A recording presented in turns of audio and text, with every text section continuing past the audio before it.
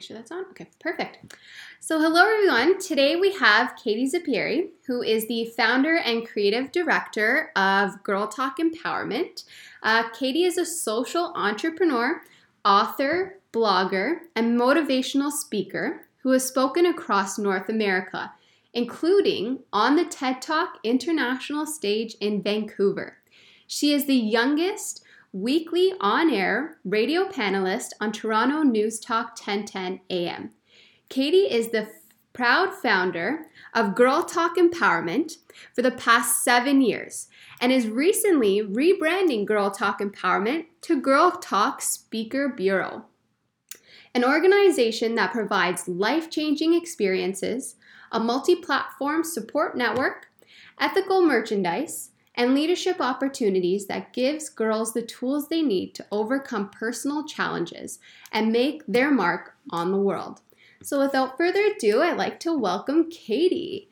Hello, Katie. Hi, thanks for having me. Yes, thank you so much for being on our podcast, of course, today. And we're just going to ask Katie a couple of questions and dive into Katie's experience. So first, what I wanted to ask you was, what inspired you about 7 years ago to create Girl Talk Empowerment? Yeah, so I'm a really big believer that for 99% of us, we don't know exactly what our career path is going to be, and we can never fully predict where we're going to be in 5 years, 10 years. But I believe in looking within your circle for problems that you can solve.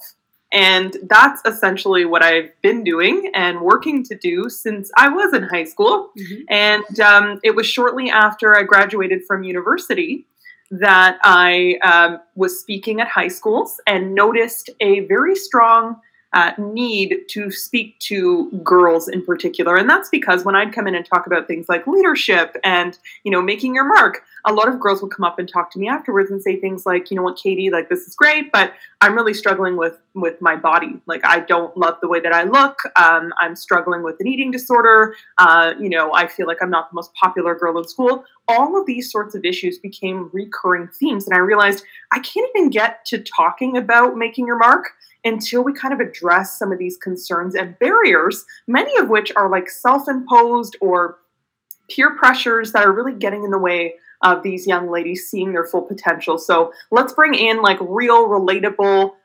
speakers and workshops and help meet these girls where they're at to show them that far more important than how you look is who you are, what your talents are, and what contribution you're going to make to the world. Oh, yeah, exactly. And that's fantastic that you found that kind of a need for something like that versus just, going out there and providing those workshops.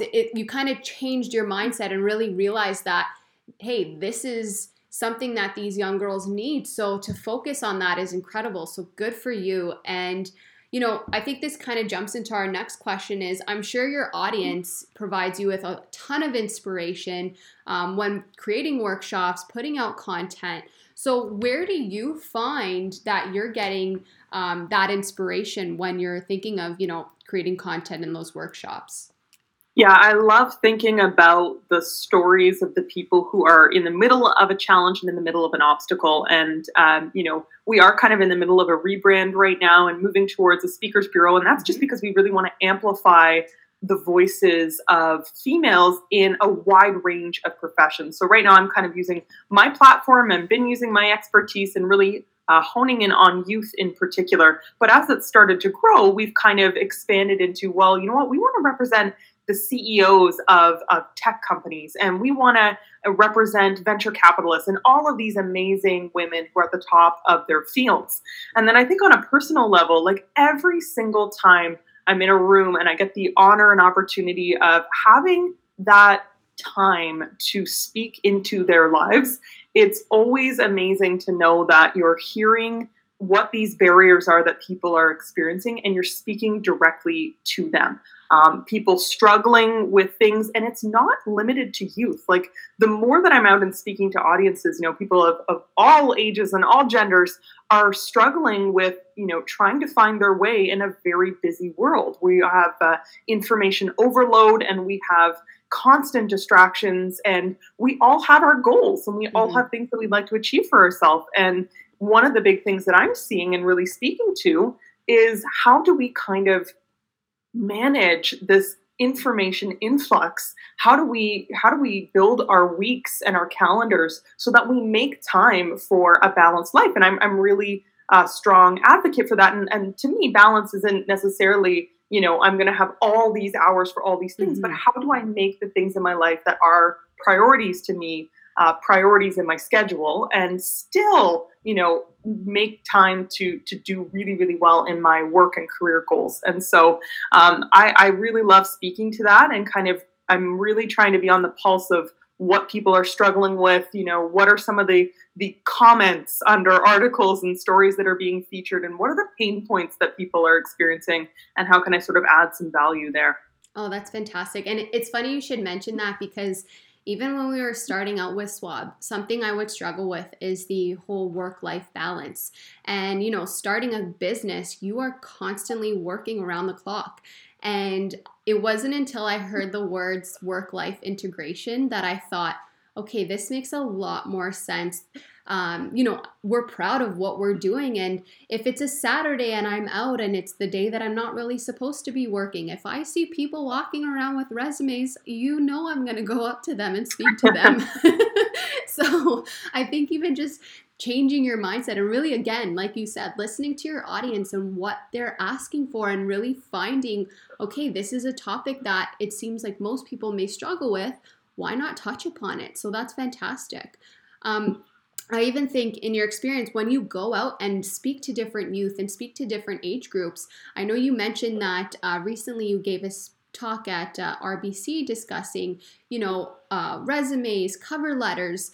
So what, in your experience, especially because we are a job app helping youth, what would be your experience? What makes a good resume and cover letter stand out? Yes. I honestly think that because you have to keep in perspective that employers, just like we all are inundated with information, employers are inundated with that, plus, a stack or a pile or tons of sort of people wanting a particular job or opportunity. And so for me, like, the advice that I would give to young people is, you really want to take time crafting your unique profile, resume, cover letter to speak to the particular opportunity that you are applying for. As someone who's hired many students, I actually used to run a youth program within the Durham region, and we'd hire 50 high school students over the course of a summer program.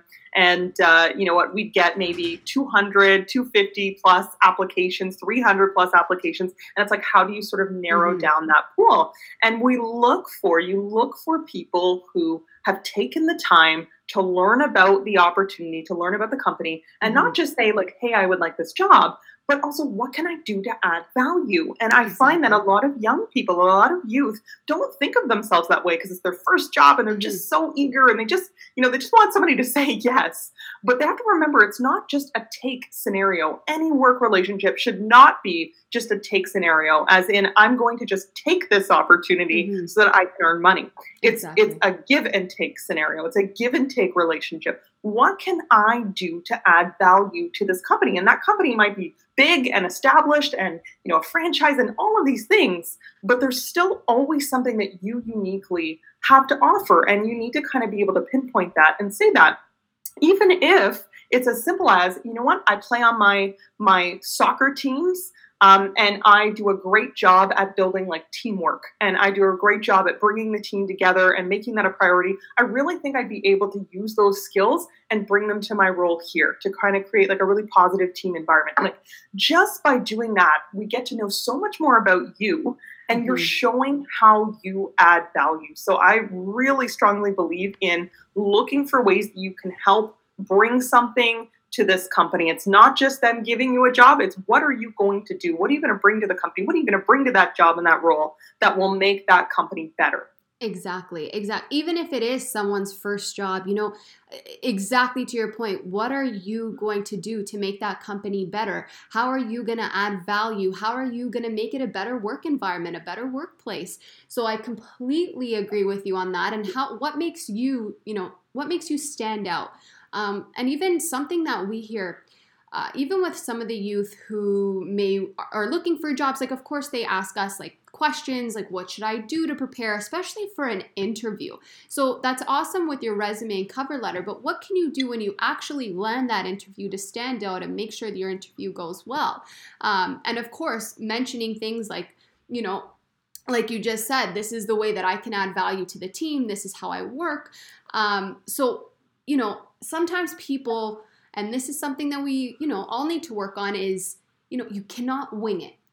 If you're going for a job interview, you definitely need to research the company beforehand. So, what kind of tips would you give to somebody who's, gone to that point where their resume, cover letter, it stood out, it got them the interview? What would you say to somebody who's landed that interview? Yes. So congrats when you've landed that interview, because you have just crossed a marker, and you have an opportunity now to really showcase all that you are and all that you can bring. And this is where the employer is not looking for a perfect answer to a question. Mm-hmm. They are not. They are looking for a person who has the right skills, personality, attitude, attributes, who seems eager, passionate, and really cares about this opportunity and this company. That's what they are looking for. So I think just removing this idea that you have to have the most picture perfect answers. No. Mm-hmm. But what you do want to have is some real life stories that showcase your own experience. So my recommendation when preparing for an interview is always to sit down and come up with 3 to 5 stories in your life, examples of times where you have demonstrated a particular skill. So I would for sure focus on making 5 of those like a positive experience. Mm-hmm. So again, if we go back to that team experience where, on your soccer team, maybe you're the captain, right? Or maybe you've helped organize some of the events. So that one example would be one of your points in your preparation. And that you can use to meet a number of different questions. So if you get a question that's about teamwork, great, you can pull that example. If you get a question about leadership, you could also probably pull that example, right? So I actually you could be like, I went out of my way and I organized like a team retreat, and, I help run the meetings that happen every couple of weeks, like whatever it is. So have 3 to 5 different powerful examples that showcase you doing great work within your extracurriculars, within your class, within your volunteer experiences, within previous work experiences. Have those listed down. And then those become your talking points. Mm-hmm. So it's great when somebody asks you a question, why don't you tell me a little bit about your strengths? You're not just saying, well, you know what, I'm good at writing or I'm good at speaking. It's like, well, you know what, I actually contribute to my school newspaper, and this is how I've been able to kind of grow my readership. Like, do you see how that works? You're able to pull real world life examples that help the interviewer get to know you. They get to mm-hmm. learn something about you, and you're providing like an in-depth, relevant experience. You also want to think about, because you're going to get asked a question of a time where things didn't go well. So mm-hmm. you want to think through a few examples, I'd say a minimum of 2 in advance, that showcase like a real like challenge that you overcame, an obstacle where things didn't go right. And if you have those sorts of bullet points together, which all together you have maybe your 5 positives and you have your 2 kind of negative situations, you now have what you need to tackle the various questions that come your way. So that's my biggest piece of advice. The last thing that I want to say on this, and I'm really passionate about this, as you might be able to tell at this point, but I think it's important to see interviews as a 2-way conversation, because it is. So as much as you are being asked questions about you, you almost always get an opportunity at the end of the interview to ask questions of the company. This mm-hmm. is where you really demonstrate that you care, mm-hmm. that you have something to offer. One of my favorite questions to ask is, what does a day in the life of someone working this position look like? Something like that, where you're kind of like getting a chance to learn about the role. You could ask a little bit about what the culture is like in the company. Like, take the time to understand what this company is all about. How can you provide value? And remember that, you can't put too much pressure on yourself. You go in and you put your best foot forward, you speak, you share your examples, you show where you can add value. And if it's the right fit, it'll be the right fit, and it has to be the right fit both ways, the right fit for you and the right fit for the company. And if it's not that particular opportunity, maybe it's another one down the road. So you can't put a ton of pressure on yourself. Just always go in there armed, prepared, passionate, and really eager to show that you have value to add to the company. Oh, I love that. That's perfect. Honestly, I think, the interview can be definitely a stressful time. Somebody could be nervous, but especially, I love your points on the 3 to 5 positive stories, even 2 negative stories. Like, it's just a way for the employer to get to know you. And especially, yes, you're totally right. You do have time at the end of an interview to ask questions yourself, because this is your job interview too. Why not take advantage of that and really get to know the company as well? And like you said, it shows the employer that you care, that you put in research, that you really want this position. So yes, I think those exactly. I think those are fantastic points. So thank you so much for sharing that. And I think to my last question, as a successful business owner, you've had Girl Talk Empowerment for the last 7 years. Now you are rebranding to Girl Talk Speaker Bureau. Lots of amazing things going on. You were speaking at a ton of events. You've done TED Talks before, which is fantastic. To our audience who may be thinking of starting a business, what's some advice you would give to somebody? It's a great question. I think where my head goes right away is surrounding yourself with a team of advisors and mentors that can help you tackle the challenges that are going to come. Because as you know very well, Stephanie, oh yes, entrepreneurship is basically taking your best ideas, driving headfirst into a wall, and then when the things fall down, you pick up the pieces that worked and you leave behind what didn't, and you move on to the next sprint to the next wall. And it's basically a series of doing that. I heard Michelle Romanoff say that, and I was like, you know what? That is bang on. So what worked really well for me was, even when I was just starting out, and I think this is important whether you're an entrepreneur, I think this is honestly important even just in life and in your career, is to have mentors. And the way that you build these is looking for the people in your circle who have taken interest in you above and beyond. You know what? Maybe they've thought of you to ask you something. Maybe they've met with you, or maybe you've seen people in your network that you would like to meet for coffee, or that you would like to have a phone call with to ask them some information, and kind of starting to build these great mentor relationships. Asking those people. So for the entrepreneurship angle, I went to, I was fresh out of university. So I went to my high school principal, who I kept in touch with. I reached out to him. I had met a speaking coach through being involved in the community. I asked her to be on my advisory. So I put together an advisory board, which basically means I had a number of mentors, people I looked up to and admired. Some I knew really well, some I didn't know as well, but I knew they believed in me. And I knew that they would maybe commit to meeting even quarterly, 4 times a year, spread it out. I would always buy dinner for everyone and make it really worth their while to thank them for their time. A 2-hour meeting. I have an agenda. Let me ask you some questions. Here's the challenges that I'm experiencing. Here's what I'm struggling with. How can we solve this? What are some of your ideas, advice? They'd also bring in some of their own connections to help solve the problem. So to make a long answer short, I really believe in building your network. And I believe in the power of mentorship. Could not agree with you more. Couldn't agree with you more, because mentors, having advisors, they're people who are cheering you on and are people who are there to help you, support you, guide you. So you want to take advantage of that. And especially being an entrepreneur, it could be a lonely road. So having those people there for you is so important. So thank you so much for touching upon that. That was great. Of course. Amazing. Well, thank you so much, Katie, for being a part of our podcast. We really appreciate it. And I think our users are going to love the points that you gave today, because this was fantastic. Thank you so much. Thank you so much. And I love Swab, and I love what you're doing with it. I'm advocating heavily for you guys. I think this is a great way for students to find opportunities. And as somebody who is an opportunity hungry person, this would be my kind of app if I was in high school or university. So thank you for creating it. Oh, thank you so much. We really appreciate it. Thank you again, Katie. Thank you.